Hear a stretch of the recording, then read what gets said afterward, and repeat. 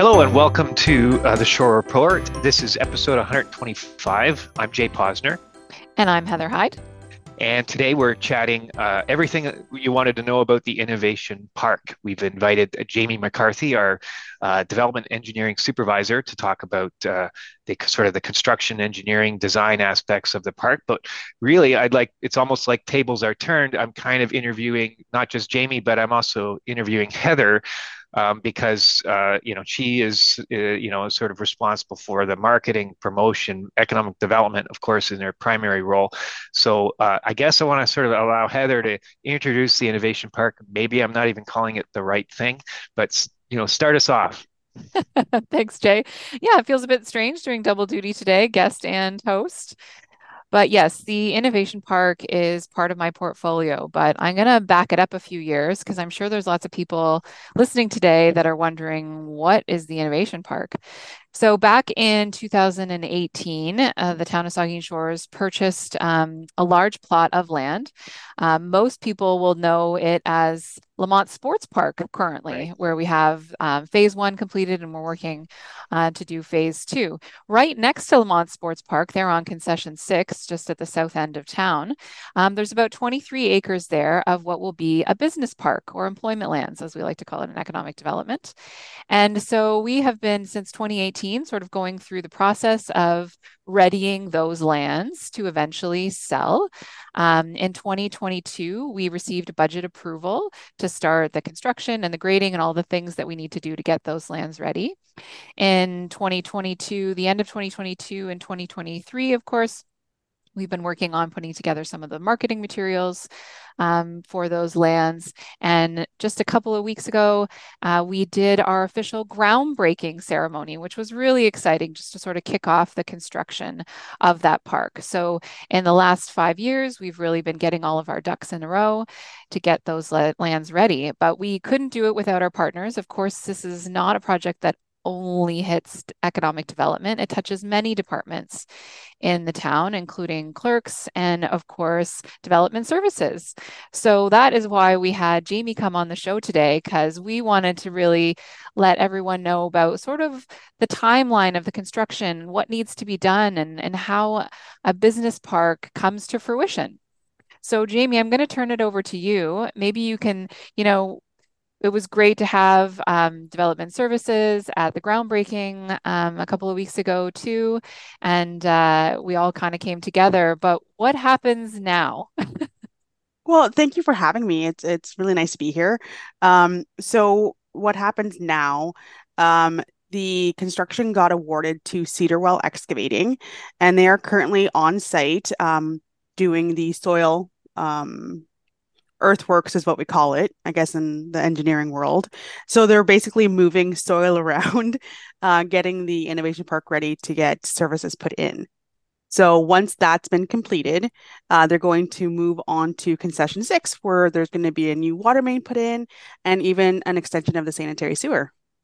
And don't shy away from the technical terms. I think use this as an opportunity to educate, learn, help the community learn about what you do, even like us. So don't be afraid. I mean that sincerely. So what sort of what does serving a business park look like? Is it sort of like a residential subdivision?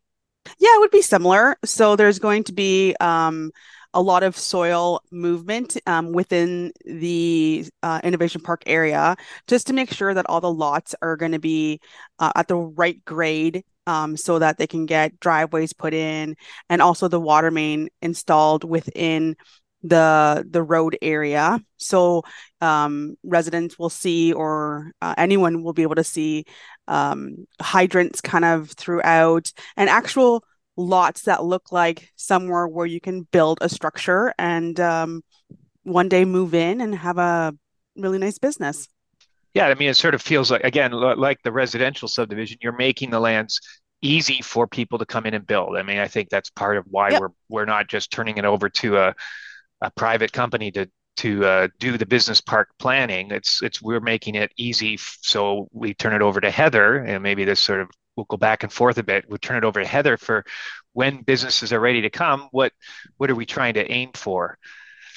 Yeah, like by the end of the construction, it'll look like lots that have services, like water services to each lot, and a roadway kind of within there. And I mean like right hard surface road on top. So that would be the asphalt that everyone sees, the black.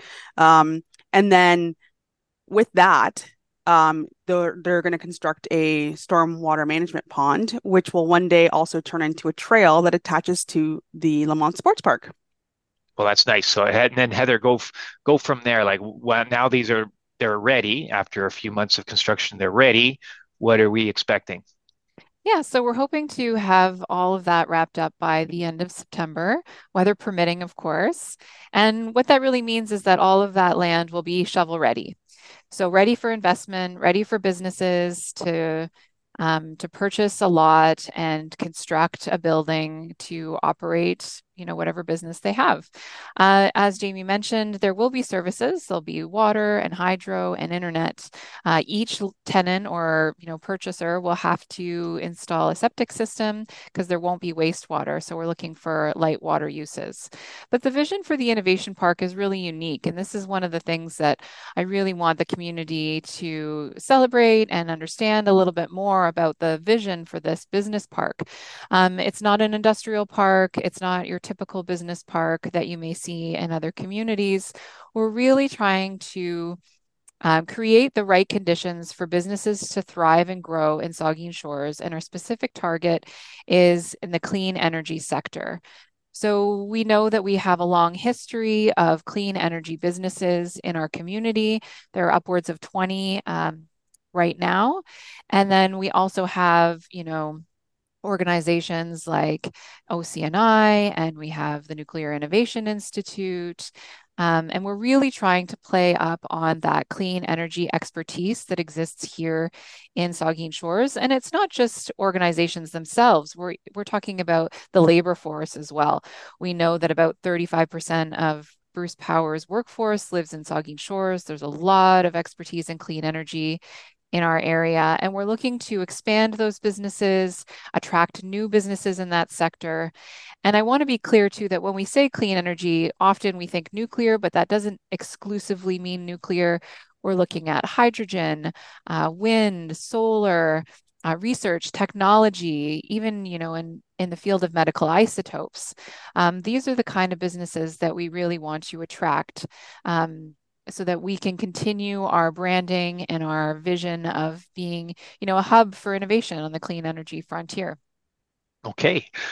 It occurred to me while Jamie was wrapping up her last statement that there are other things like during construction, like what's sort of the follow up or expectation after construction? Because of course it won't be built out within by September. We are trying to attract businesses, but Jamie, what does it look like sort of as a sort of interim period where we've got it built and like is there what happens to the property? I'm not really sure. Um, from my understanding, like the properties will still be maintained, and there's going to be um you know what? Apart from grass, I'm not too sure what else would be there. Like there's going to be nice driveways, other infrastructure that needs to be installed for a little while after the roadworks are completed. So um, it probably all won't be done until probably the end of September, if Hydro gets um, their infrastructure in our appropriate timeframes. Um, but yeah, Yeah, well, I know. I would say it's great. I mean, it's good to know that it's going to be maintained. I think that was really what I was liking to hear because it's not going to be a dust bowl for ever. If as businesses come in, we just want to make sure it's well kept. And you've Oh, said that. okay, okay. Yeah, yeah. No, I mean, I'm trying. Maybe I'm not guiding it very well, but okay. Heather, you've described the businesses we're attracting. How are we making it attractive to those businesses? Is one thing to say we want to have green energy. Why would they want to come here? Why would they want to see this property? Well, for businesses in the clean energy industry that want to work in spaces that are innovative, collaborative, and surrounded by like-minded organizations in nature, the Innovation Park is perfectly suited. And even above and beyond that, its location is ideal. It seems like it's a little bit out of town, but really you're still right in the core. It's going to be next to, our feature Lamont Sports Park. It'll be connected by trails. It's not far from, major retailers in town. So it'll be a nice bike ride or walk for people who are working in that park as well. And I understand, you've taken a marketing report to council, I think, recently. What other marketing tools are you using? Are there specific tools to incentivize proponents that you're thinking about that you'd like council to consider? Yeah, well, we presented a host of marketing initiatives and materials that we've completed to date. Everything that is information around the park and sort of where we are today can be found on our website. So there's a specific tab for the Innovation Park. So if you go to SaugeenShores.ca/Innovation Park, you'll find all of the up-to-date information and marketing materials. We're doing some target marketing, of course, to the businesses that we're looking to attract. And we're also doing some outreach and some communications to the community so that they know what to expect from the park. And we're really looking forward to sort of rolling out our marketing plan as we move forward. Well, that's awesome. We've hit some of the high points here, so I want to thank Jamie for coming on. Sort of a bang up job on the first time on the show. We certainly want you back.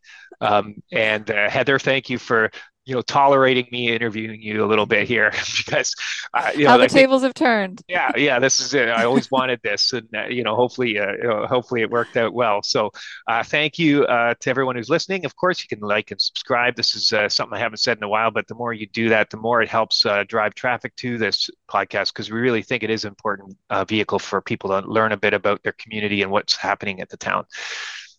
Well, thank you very much for having me. It was a pleasure to be here. Yeah, thanks, Jay, for having me on the show. Okay. Until next time, everyone.